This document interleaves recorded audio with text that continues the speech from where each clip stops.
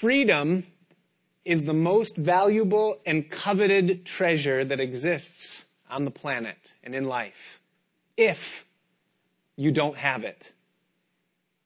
But if you do, then freedom is the most taken for granted and squandered thing that exists in all of the planet.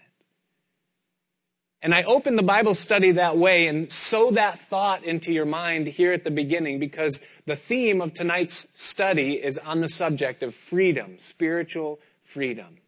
We're in Judges chapter 6. It's been about 200 years since the death of Joshua. Israel is in bondage and in slavery, this time to the Midianites, and it's their fifth time in a cycle of sin and salvation as they are again in a new generation turning their back on the Lord.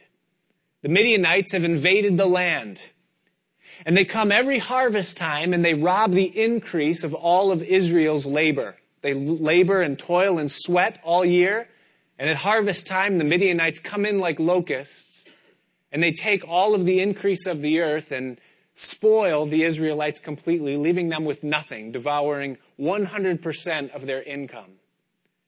The rest of the Bible refers to this season in Israel's history as the yoke of Midian. Israel was under a yoke to their enemies, meaning that they weren't free in the way that God intended them to be free, but rather they were under the direct bondage and pull of their enemies, being forced to do what they wouldn't want to and existing only for the sake of enriching their enemies. And so the testimony of these three chapters, chapters 6, 7, and 8, is how God raised up Gideon to break the yoke of the Midianites in the lives of his people and for his glory. Now the Israelites were a people that were made to be free. They aren't at this season because of sin, and because of that sin, they're separated from God, who is the source of freedom. Apart from God, there is no true freedom. They're feeling the cruelty and the weight of the sin and of the bondage, and so they cry out to God. They come to a place of desperation and they ask for God's help. And thus the story is of how God restores the freedom to this nation that has lost it because of their sin. Now, when most people, especially in today's world, think of sin or bondage or slavery, for the most part we picture forced labor, or we picture the bars of a prison. Or for slavery, we picture perhaps a plantation where people are forced to till the ground and work the soil and do that for just their daily food and to live under very harsh conditions.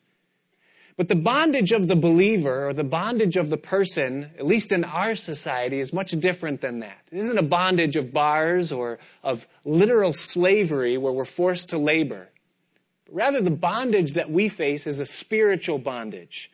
It's a bondage that comes from our behaviors. We let things take a hold and a grip in our lives, and they rob us of our freedom to be who we're called to be and made to be, and to do things that we don't want to do. And so we become in bondage, a slave to our behaviors and the things that we do. And that's even worse in some ways than a literal slavery or a literal bondage. And here's why. Because if you're in spiritual bondage, then by all appearances outwardly, you look like you're free. But in reality, you're not. You're in bondage to the things that you are doing. So what does this story teach us about God's freedom? Not just what he did for them historically, but what he longs to do in the lives of people today to bring us from bondage, slavery, into freedom and liberty. We pick up in chapter 6, verse 33, as preparations are now being made for the battle. We've seen the conversion and call of Gideon. We've seen God prepare and raise him up for what he's going to do. And now we come to our first point, if you're taking notes, concerning freedom, and that is this, that our freedom as God's people is his will. It is God's will that we be a free people. Look with me at verse 33. It says, "Then all the Midianites and the Amalekites, the people of the east, gathered together, and they crossed over and encamped in the valley of Jezreel. But the Spirit of the Lord came upon Gideon, and then he blew the trumpet. and the Abiezrites gathered behind him. And he sent messengers throughout all Manasseh, who also gathered behind him. He also sent messengers to Asher, Zebulun, and Naphtali, and they came up to meet them. I call this 3-verse segment here in the narrative Gideon's moment of clarity and reality. See, 24 hours before this point, Gideon was the least prominent man in his family, who also was the least prominent family in his tribe, Manasseh, who, Manasseh, was one of the least prominent tribes in the nation that made up the 12 tribes of Israel. So the least prominent man in the family, who was the least prominent family in Manasseh, who was the least prominent tribe in the nation, that's who he was, and we found him hiding from the Midianite enemies and threshing wheat in a winepress in a place where he could not be seen. It's really threshing wheat in a winepress, a lot like mowing the grass with a pair of hair-cutting scissors. That's what that's like. It doesn't make any sense to do that at all, but that's what he's doing, and that's where we met him. Now, that was 24 hours before this point. Now, he's standing on a hill in front of 32,000 men whose eyes are all upon him, waiting to see what's going to happen. A sword in one hand and a trumpet on the other. He's made enemies of all of his father's house, including his immediate neighborhood. And against him, on the other side of the battle lines, are gathered at least 120,000 Midianites gathered together with Amalekites and Ishmaelites. So all eyes are on him, and all of a sudden Gideon comes to a point where he wakes up in a sense and he says, whoa, wait a minute. How in the world did I get here from where I was just a day ago? I think a lot of us can relate to what Gideon is going through at this point in his life. How many of us were just living our lives, trying to survive, just going along, doing our daily thing? But God interrupts and he gets a hold of our lives. The lights are turned on and he interrupts the course of our progression and we're introduced to who he is. We're face to face with the fact of his existence and the truth of his word becomes alive to us. Our life quickly begins to radically change. We share what God's doing in our life with those close to us, our family members, our friends, our immediate coworkers, and they look at us like we're crazy. They say, you've been brainwashed. You're out of your mind. What are you doing? A few days later, we realize that our problems aren't dissolving. They're actually augmented and magnified. The sins of our past are screaming at us to be recommitted. Our flesh inside is screaming out and saying, indulge me, indulge me. And we find that the attacks of the enemy are intensified in our lives. And we come to this same sentiment that we see Gideon feeling here, and we say, wait a minute, how did I get here? My life is totally different, and it's happened so fast. I know I can relate. I remember feeling that very way. And so Gideon, seeing these 32,000 men behind him, facing the 120,000 enemies in front of him, he puts the brakes on for a second, and he has a moment where he turns the whole thing over to God. And notice what happens in verse 36. This is the famous fleece passage. It says, so Gideon said to God, if you will save Israel by my hand, as you have said, look, I shall put a fleece of wool on the threshing floor. If there is dew on the fleece only, and it is dry on all the ground, then I shall know that you will save Israel by my hand, as you have said. And it was so. When he rose early the next morning and squeezed the fleece together, he wrung the dew out of the fleece, a bowl full of water. Then Gideon said to God, do not be angry with me, but let me speak just once more. Let me test, I pray, just once more with the fleece. Let it now be dry only on the fleece, but on all the ground let there be dew. And God did so that night. It was dry on the fleece, but there was dew on all the ground. Gideon is essentially asking God the question, God, are you really in this? Is this really your will? Because it appears that the odds are really stacked in my favor. And could it be possible, God, that everything that's happened in my life in the past day has just been some crazy coincidence of some spiritual apparition?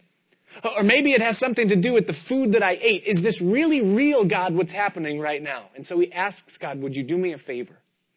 I'm going to lay this fleece out tonight. And let it be that the fleece overnight would absorb all of the dew, but that the ground would stay dry. And God does it. But then Gideon, being the rational man that he was, like you and I so often, he says, okay, but that could happen, just by coincidence. So God, can we flip it around just one more day? Let it be that there's dew on all the ground, but let the fleece be dry. And God honors the request of Gideon again the second time, and the ground is wet, but the fleece is now dry. And so God answers Gideon's prayer. Now, this is a famous passage, and it's become a famous phrase. People say all the time, I'm just going to lay a fleece out before the Lord on this and see if he's really in it.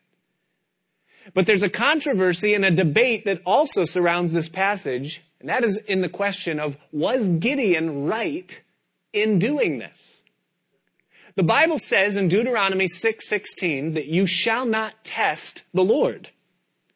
That we walk by faith and not by sight, and therefore when God speaks, we're to just respond and we're not to ask God for a sign. Jesus said it's an evil and a perverse generation that seeks for a sign. So was Gideon wrong in this in asking God for a sign by testing God? Or was Gideon not testing God, but rather was he proving whether or not this is the will of God? 1 Thessalonians chapter 5, verse 21 says, prove all things. So, if we're to prove all things, but we're not supposed to test the Lord, what is Gideon doing here? I believe that Gideon is honestly seeking to prove the will of God in an extreme and intense situation as he finds himself there in it. Now, how do we know that that's what he's doing, that he's proving the will of God here? And you can use this as a guideline as you seek God's will in your own life. First of all, Gideon is not looking for an excuse to act contrary to the revealed word of God. In other words, he's not asking God to give him a sign that will be confirmation to do something that he already knows he's not supposed to do. Sometimes people lay out fleeces before the Lord, asking God if they can do something that they already know they're not supposed to do. God, should I move in with this person that I'm not married to? I'm just going to lay a fleece out before you. And if, Lord, they call me and ask me if I'm willing, then I will see that as a sign from you that you're in this. See, you're in the wrong there because you're acting contrary to the will of God. God, should I rob this bank? If so, then let it be that when I put this note in the drawer, that the teller just complies and puts what I'm demanding in the bag and let it come out. She did it. God, you're in this. No, we never are to act contrary to what God has already said. If he's revealed it in his word, and we're asking God to do it even though we know it's wrong, then we're wrong. Gideon's not doing that here. God's spoken and Gideon wants confirmation. Second of all, he's not limiting God by putting amounts or a time frame on the answer. In other words, Gideon doesn't say, God, if this is your will, then let it be that when I wring out the fleece, there's exactly 4 ounces of water in it. Or let it be that by 2 a.m. this happens. He doesn't put any limitation on God. He simply asks for something that God can do. God, we say, if you want me to buy that car, then let me receive my refund check by 2 p.m. on Tuesday. Well, it might be that God's got it coming at 4 p.m. on Friday, but yet it's still his will for you to move. And so when we put limitations on the amounts or the time frame of how God's going to answer us, we're limiting him. Gideon doesn't do that here. Number 3 is that his venture in doing this, in seeking God's will, what he's doing is not selfishly motivated. In other words, Gideon's about to risk his life and go into an intense battle and do something extremely difficult, and there's very little in it for him. It's all for the glory of God. And that's a good test for you and I. That thing that you're seeking God for, who's it for? Who's the beneficiary of what you're asking? Is it for God's glory? When Gideon asks, it is. And number 4, reason why this is accepted by God and answered by God. And here's the biggest one of all, is that Gideon is absolutely serious about doing the will of God. In other words, he's not laying the fleece out in curiosity to see if God's going to say yes, and then he's going to make a decision if he's going to obey. Rather, he is all in. Whatever God says, Gideon is going to do. If God complies and gives the go, Gideon's going to go. And that's a huge thing. Many of us, we ask God for a sign or to lead us or for confirmation, but we haven't yet decided if we're going to obey the thing that he says or what he wants. When we are in a place where we're set to obey, we're going to do what God says, I believe that God will honor when we ask for confirmation. This isn't the first time in the Bible that God's done something like this. The servant of Abraham, Eliezer, asked God for a sign. He said, God, if you've prospered this journey in the will and the desire of Abraham, then let it be that when I ask a woman to get me some water from the well, that she offers to water the camels also. And by that I will know that that's the woman you've chosen. And God heard the prayer, answered, and it was Rebekah who said, not only will I draw water for you, but also for your camels. And Eliezer rejoiced. When David was with Jonathan and he wanted to go up and fight against a garrison of the Philistines, he prayed to God. And he said, God, if you want us to go up and fight those men up there and just the two of us will obtain a victory over that whole troop, then let it be that when we reveal ourselves to them, that they say, come up here and we'll show you a thing or two. But if they say to us, you stay there and we're going to come and show you a thing or two, then we'll get out of here and we'll know that it's not of you. And so they reveal themselves. They say, here we are. And the men say, come up here and we'll show you a thing or two. And David and Jonathan said, yeah, all right. God's in it. And they went up and God delivered the whole garrison of the Philistines into their hands. When Isaiah the prophet went to Hezekiah and said, Hezekiah, you're going to get 15 more years that you've asked for. Hezekiah says, what will be the sign that what you're saying to me will come to pass? And Isaiah said, you choose. Do you want the sundial to move ahead 10 degrees? Or would you like it to go backwards 10 degrees? And Hezekiah said, well, I can easily explain away a forward motion of the sundial. Let it move back 10 degrees. And God moved the sundial back. He literally moved time back 10 degrees on the sundial as a sign for Hezekiah. So God will honor when we ask him out of a pure and integral heart because we want what he wants and we want to do his will. God will give us confirmation when we find ourselves in desperate situations needing wisdom from him. What's the point? Here's the point, is that Gideon proves through this that this battle, the victory that's coming, that it is the will of God. That God's will for his people in this time is that they be set free from the yoke and the bondage of the Midianites. The second thing that we see as we move into chapter 7 is that our freedom, the freedom of God's people, is always for his glory. Notice with me in verse 1. It says, then Jerubbaal, that is Gideon, and all the people who were with him rose early and encamped beside the well of Harod, so that the camp of the Midianites was on the north side of them by the hill of Moreh in the valley. And the Lord said to Gideon, the people who are with you are too many for me to give the Midianites into their hands, lest Israel claim glory for itself against me, saying, my own hand has saved me. In other words, God comes to Gideon now after performing the sign with the fleece and saying, Gideon, I'm with you, I'm going to deliver you, but there's a small problem. You have too many men in your army. If I give you the victory with 32,000 men, those men are going to claim the victory for themselves. They're going to say, wow, we're tough, we're strong. We were able to defeat 120,000 men, and they're going to take the glory for themselves. And God says, no, no, no. I'm the one that's giving you this victory, and so therefore I'm the one that's going to get the glory. Now, just to give you some perspective for a moment, when the children of Israel went to battle against Ai back in the days of Joshua, they had 30,000 men in the ambush alone that was encamped behind the city. They had another 5,000 men who were blocking off the escape route between Ai and Bethel. And then there was the main contingency, a number that we don't have, that was going to come in and besiege the city from the front. They were fighting against 12,000 men. The enemy was 12,000 against Israel, who was 35,000 in ambush and an unknown number in the frontal attack. Now, flip it around.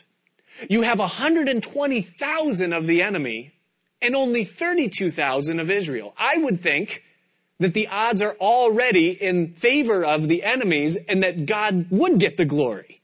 But God says no. There's too many men with you, and they'll take the glory for themselves.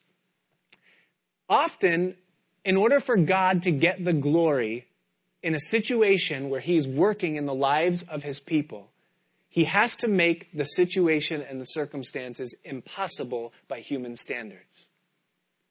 We face things, we go through problems and trials where we come to a point where we say, God, this is impossible. There's absolutely no way that this can work out. I'm toast. I'm going to sink under this one. This is absolute tragedy. Now, some people, some Christians, when they get into that situation, they become despondent. They get depressed. They begin to think, well, this is it. I'm done. It's over. Other Christians get excited because they say, oh, well, if God is making it this hard, and if the odds are stacked this much against me, then he must be in it. And he's got a plan. He's going to do something great. They get excited. We don't know what Gideon did, but we know here what happens next is that the circumstances become literally impossible. 2 rounds of discharge are about to come. Verse 3. He says, now therefore proclaim in the hearing of the people, saying, whoever is fearful and afraid, let him turn and depart at once from Mount Gilead. And 22,000 of the people returned, and 10,000 remained. A simple word that Gideon makes to the crowd gathered there. He says, is anybody a little timid about this? You're fearful, you're afraid. And they're maybe hoping for some encouragement, a word from the Lord or something. And they raise their hand and say, yeah, this doesn't look good for us. And he says, you know what? Go home. You don't have to fight. You're honorably discharged from this battle. Your name's not going to be recorded. No one's going to know what your vote was. But God says you're free to go home. He doesn't want to use you in this particular battle. Now, fear is not necessarily a sign that God is not with these people. But it is a sign that his love hasn't been perfected in their lives. The Bible says that perfect love casts out all fear, and that whoever fears has not been made perfect in God's love. See, when you realize who God is and his love has been made alive to you, it's impossible for you to fear even the most dire circumstances.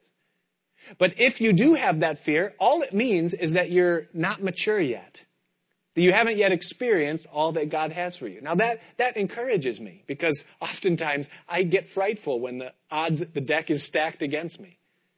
So God dismisses these people because their hearts aren't courageous. Their hearts aren't in the battle. And so he says, you're free to go home. Now Gideon at this point, I'm sure he's getting nervous. Now there's only 10,000 of us against 120,000 of them. Okay, God, you're really going to have to work. And so God says, I'm going to work, Gideon. Here we go. Verse 4. But the Lord said to Gideon, the people are still too many. Bring them down to the water, and I will test them for you there. Then it will be that of whom I say to you, this one shall go with you, the same shall go with you. And of whomever I say, this one shall not go with you, the same shall not go. And so God says, I want to test them. I want to see where they're at. Here's the test, verse 5. So he brought the people down to the water, and the Lord said to Gideon, everyone who laps from the water with his tongue, as a dog laps, you shall set apart by himself. Likewise, everyone who gets down on his knees to drink. In other words, there's going to be 2 different scenes, 2 different postures that you're going to find the people in when they drink water. Some of the people are going to cup the water with their hands, and they're going to bring the water to their mouth and drink the water out of their mouth. The other group is going to get down on their hands and knees, shove their head in the water, and slurp it like a straw. And just drink right out of the brook. And I want you to take note of how each man drinks, and then I want you to separate those two companies by themselves. And so it says in verse 6, that the number of those who lapped, putting their hand to their mouth, was 300 men. But all the rest of the people got down on their knees to drink water. So 9,700 of these men shoved their face in the water and just slurp right out of the stream. And only 300 cup with their hands and bring the water to their mouth. And here's what God says, verse 7. Then the Lord said to Gideon, by the 300 men who lapped, I will save you and deliver the Midianites into your hand. Let all the other people go, every man to his place. God says that he's going to test the men that have signed up for battle, that have passed the first round, that they are not fearful, that they have courage and faith to believe in God. But yet there's one more thing that God wants to see, and so he's going to test them. It's interesting to me that many of us think that the testing of God in our lives is going to be some extraordinary, huge thing where we're going to be faced with the temptation of our life, or the challenge of our life, or the difficulty of our life. But notice that the test that God brings into the lives of these people is in something as ordinary as drinking water. I don't think there's anything more ordinary in life than drinking water. I mean, we drink water every day, every single one of us. And God says, I'm going to separate who I want and who I don't want based upon the way that they do something as ordinary as drinking water. You say, well, why would this have anything to do with how God can use these people in the battle? Is it just pure coincidence? It could go one way or the other and God just knew what would happen? Or is there more to it? I believe that the way any person behaves or conducts themselves in the ordinary, invisible things of life says a lot about the way they are with the invisible and spiritual things in life. The test that proves whether or not God can use our lives in the way that he wants is not how we do in the big things, it's how we do in the little things. Who are we when we are just doing the ordinary things of daily life? Are we engaged in spiritual things? Do we have perspective into the things of God, the kingdom of God, the people of God? Are we aware of the reality of heaven and hell and our place in it? Or are we just kind of going along, living our lives, and, when we come to church, we're in church, but when we're not in church, we're not in church? Which is it? These men who lap with their hands, they're engaged. They're aware that an ambush could come at any time. They're not willing to come off their guard and get down low and separate themselves from what's going on around them, but rather they're watching, they're focused. They realize it could happen at any moment, whatever it is, and I'm going to be ready for it no matter what. And God says, these are the people that I want to use. Some of the people, they're drinking and they're aware. The others, their mentality is, what battle? I'm thirsty. The most important tests that we face in our lives are not the big things, but it's the ordinary things. What do you do with your time? When it's your time, free time? What do you do with your appetites, with your money, with your thought life? Those are the things that reveal what's going on inside your heart. It's not the big things. How do you serve when you're teaching a Sunday school class? Or what do you like when you know people are watching you spiritually? But rather, who are we when we're just by ourselves? That's the measure of what we really are. And that's the true testing of God. Who are we in the invisible moment? Well, God has 300 people now, and here's the thing. They're not the strongest, they're not the smartest, and they're not the most gifted. But here's what they are. They're the most courageous, the most believing, the most committed, and obviously the most dependent upon God. Now, lest you feel discouraged at this point and say, well, God can never use me, I want you to see what happens next. Notice verse 8. So the people took provisions and their trumpets in their hands, and he sent away all the rest of Israel, every man to his tent. And he retained those 300 men Now the camp of Midian was below him in the valley. It happened on the same night that the Lord said to him, Arise, go down against the camp, for I have delivered it into your hand. But if you are afraid to go down, then go down to the camp with Purah your servant. And you shall hear what they say, and afterward your hand shall be strengthened to go down against the camp. Then he went down with Purah his servant to the outpost of the armed men who were in the camp. Now the Midianites and Amalekites and the people of the east, the Ishmaelites, were lying in the valley as numerous as locusts, and their camels were without number as the sand by the seashore in multitude. And when Gideon had come, there was a man telling a dream to his companion.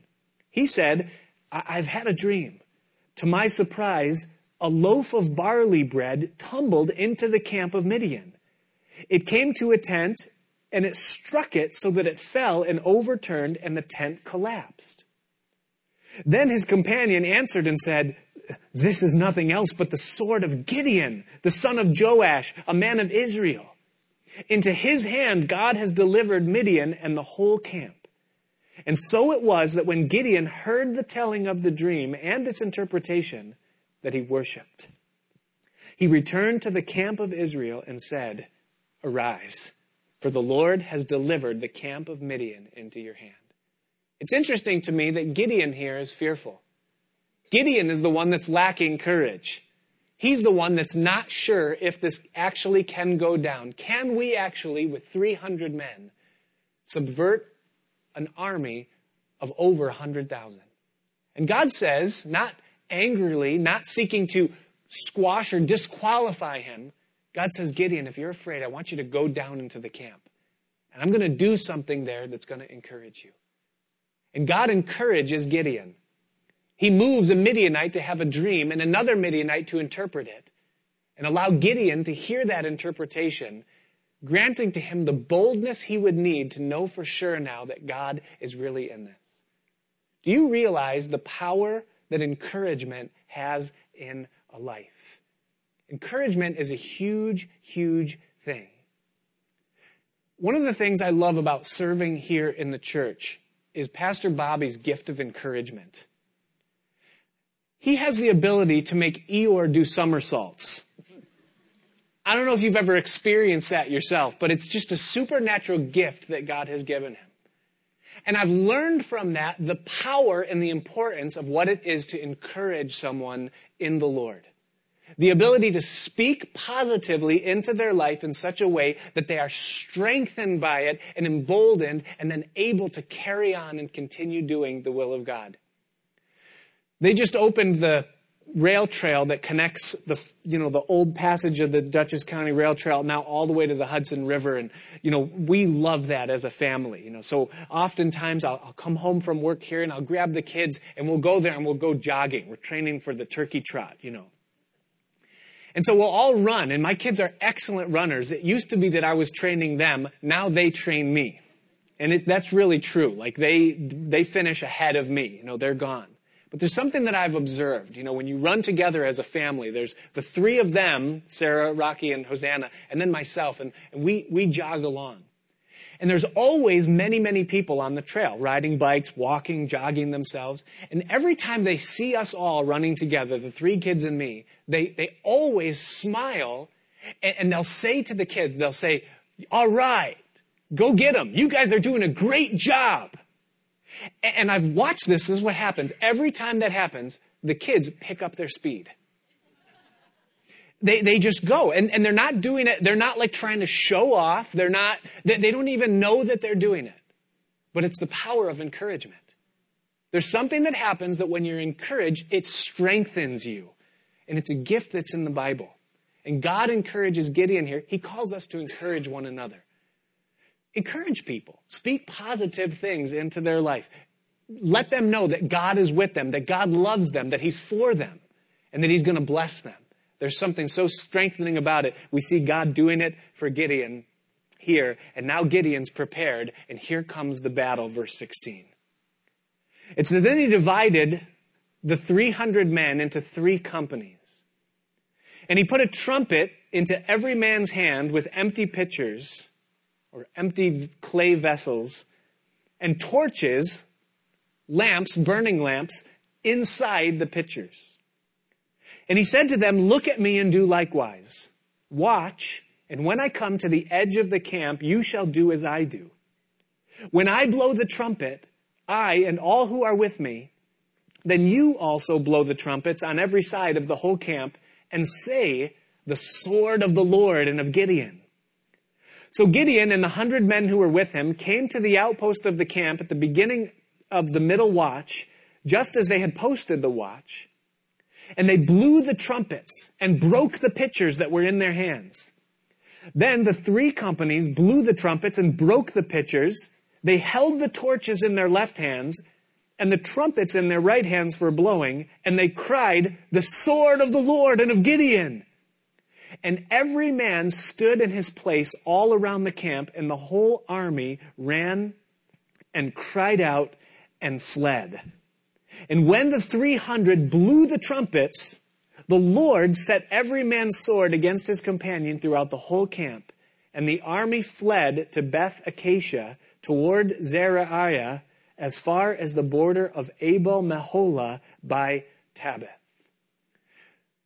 What we see here in this thing is we see the plan. There are 3 ingredients and there are 3 instructions that are given to him. The ingredients are the trumpet, the pitcher, the clay pot, and the lamp. The instructions are, number 1, Gideon says, I want you to do exactly as I do. Follow my lead. Number 2, I want you to surround the enemy. Let these 3 companies of 100 men each encircle and encamp around the enemy. And then number 3, I want you to blow the trumpet and break the pitcher when you see that I do the same. Now we look at this and we say, what in the world is going on here? Well, first of all, practically, it's an ingenious plan on God's behalf.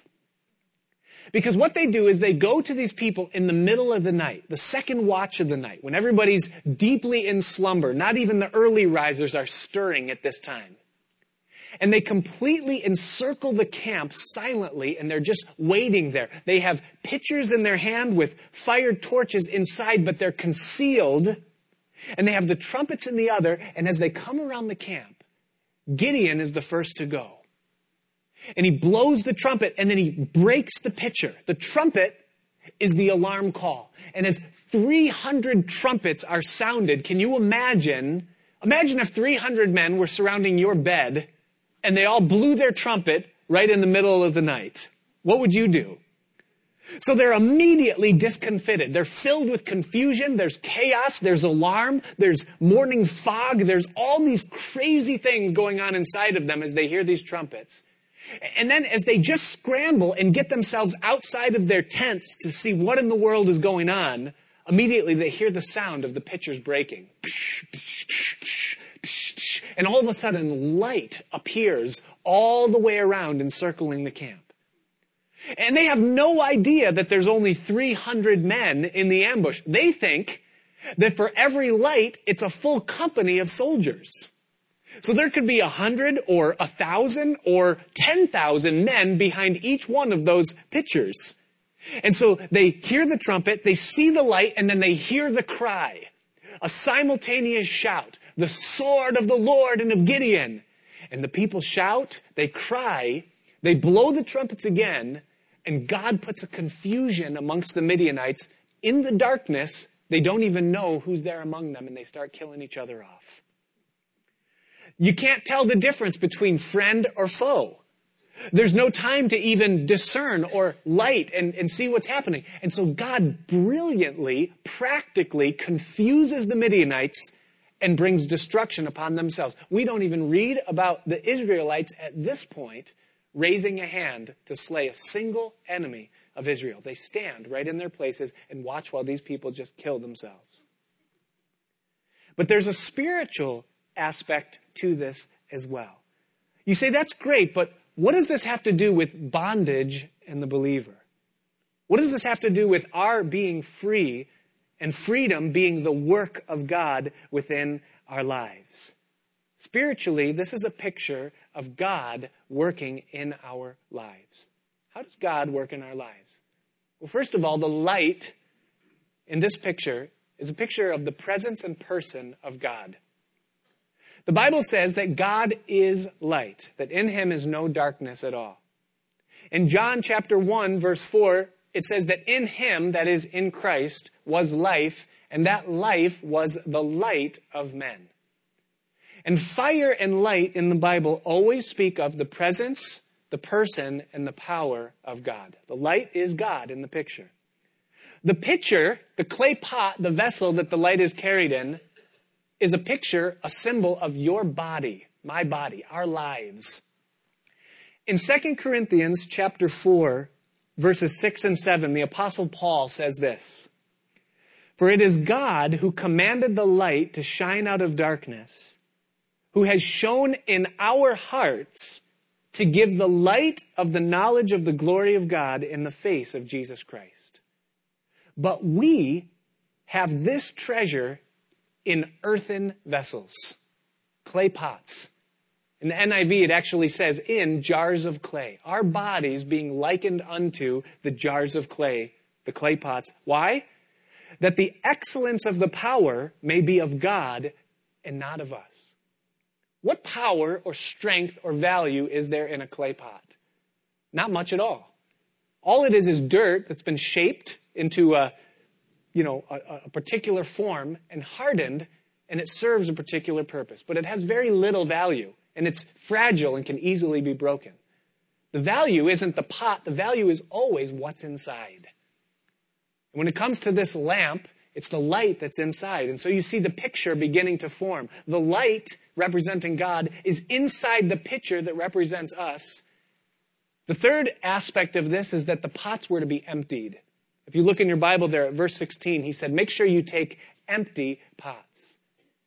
It means that the life that's going to be filled with the light of God must be empty of all other things. There must be an undivided heart. It must be poured out so that it can be filled completely with that light. In Matthew chapter 6, verses 22 through 24, Jesus spoke these words. He said, "The lamp of the body is the eye. If therefore your eye is good, your whole body will be full of light. But if your eye is bad, your whole body will be full of darkness. If therefore the light that is in you is darkness, how great is that darkness?" Now he applies what he means by that in verse 24. "No one can serve two masters. For either he will hate the one and love the other, or else he will be loyal to the one and despise the other. You cannot serve God and mammon," or money. In other words, the teaching that Jesus is giving here is about a divided heart or divided affections. You can't divide your affections between God and some other passion or affection in your life and expect that the light of God is going to fill it. The vessel must be emptied and fully set apart and consecrated for God if the light of God is going to reflect out of it in the way that the vessel was designed for. It's a picture of an undivided heart, a life that's empty of all other things and completely consecrated to God. It's important that it was empty. Number 4 is that the vessel was then to be broken. The light couldn't be seen as long as the vessel was whole. But it was in the breaking of the vessel that the light would be seen. And the picture is this. It represents our weakness. Our weakness is the only thing that can expose the light that's on the inside. In 2 Corinthians chapter 12, verse 6, again the Apostle Paul writes and he says this. He says, "For though I might desire to boast, I will not be a fool, for I'll speak the truth. But I refrain lest anyone should think of me above what he sees me to be or hears from me. And lest I should be exalted above measure by the abundance of the revelations, a thorn in the flesh was given to me, a messenger of Satan to buffet me, lest I be exalted above measure. Concerning this thing, I pleaded with the Lord 3 times that it might depart from me. And he said to me, my grace is sufficient for you, for my strength is made perfect in weakness." Therefore, most gladly I will rather boast in my infirmities, that the power of Christ may rest upon me. Therefore, I take pleasure in infirmities, in reproaches, in needs, in persecutions, in distresses for Christ's sake. For when I am weak, then I am strong. You see, we're not designed to have it all together. It isn't in our perfection that the light of God's glory is seen by those around us. It's in our reflection. It's through our weaknesses, through the cracks. It's the areas of our life where we've been crushed and where we don't have it all together. That's where the light comes out. And thus the picture is completed here that the vessel is to be broken so that the light can be exposed. And then finally, the trumpet. The trumpet represents total dependence upon God. In Numbers chapter 10, verse 9, it says this.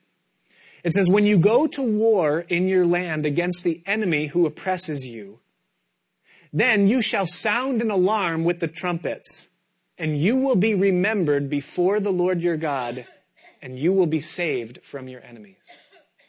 The trumpet was a sign given from God to the people that when they blew it, it was a declaration of their total dependence and need for Him to operate on their behalf. That they're not able to defeat the enemy in and of themselves, but it's going to take a work of God. And so the picture is completed. The whole thing speaks of God's work in our lives as He grows us and changes us and as we get closer to Him. We're emptied of everything of our old life. We're filled with the light of the knowledge of God. His Spirit fills our life. Jesus comes and lives inside of us. He breaks us and lets our weakness expose His strength and His power working through our lives. And as we grow in dependence upon Him, trusting Him to do what needs to be done within our lives, He shows up and supernaturally brings freedom in our situation. It speaks of God working in and through us. Well, what's the outcome of this? Back in Judges chapter 7 in verse 23. It says, and the men of Israel gathered together from Naphtali, Asher, and all Manasseh, and pursued the Midianites. Then Gideon sent messengers throughout all the mountains of Ephraim, saying, come down against the Midianites and seize from the beginning or from the watering places and as far as Beth-Barah and the Jordan. Then all the men of Ephraim gathered together and seized the watering places as far as Beth-Barah and the Jordan. And they captured 2 princes of the Midianites, Oreb and Zeb. They killed Oreb at the rock of Oreb, and Zeb they killed at the winepress of Zeb. They pursued Midian and brought the heads of Oreb and Zeb to Gideon on the other side of the Jordan. Now, there's one more aspect to the freedom of God that we don't see in tonight's study. We'll see it next week as we get into chapter 8. Tonight we saw that freedom is the will of God, number 1. The freedom is unto the glory of God, number 2. And number 3, that freedom is the work of God. Only God can bring freedom in the life of a believer. But number 4, and what you'll see if you read ahead into chapter 8, is that freedom must be bound to God. And that's just a little bit of a teaser for you to read ahead and think through as we move forward in this study. But as we close, the prophet Isaiah twice in his book refers to this season of Israel's history as the people of God being under the yoke of Midian. We never see that picture painted here in the text, but we see it later on in the Old Testament that God refers to this as a yoke being placed upon them. A yoke is something that would be used to control the behavior of an ox or a bull so that you could use it for service on your farm or for your land or a beast of burden to carry your things. And here's how that would work. When a bull or an ox was young, you would put a junior yoke upon that bull. When it was weak, when it was still under your physical strength and control, and you would break it. You know, you hear about a broken ox or an unbroken ox. You would break it by placing a yoke on that ox or on that bull at an early age, and thus you would learn how to control it, and the ox would learn how to be controlled. Now, one day, you know that that ox is going to grow to a point where it exceeds your strength. That it has the power to disobey what you're saying and to do whatever it wants. It doesn't have to go where you pull it.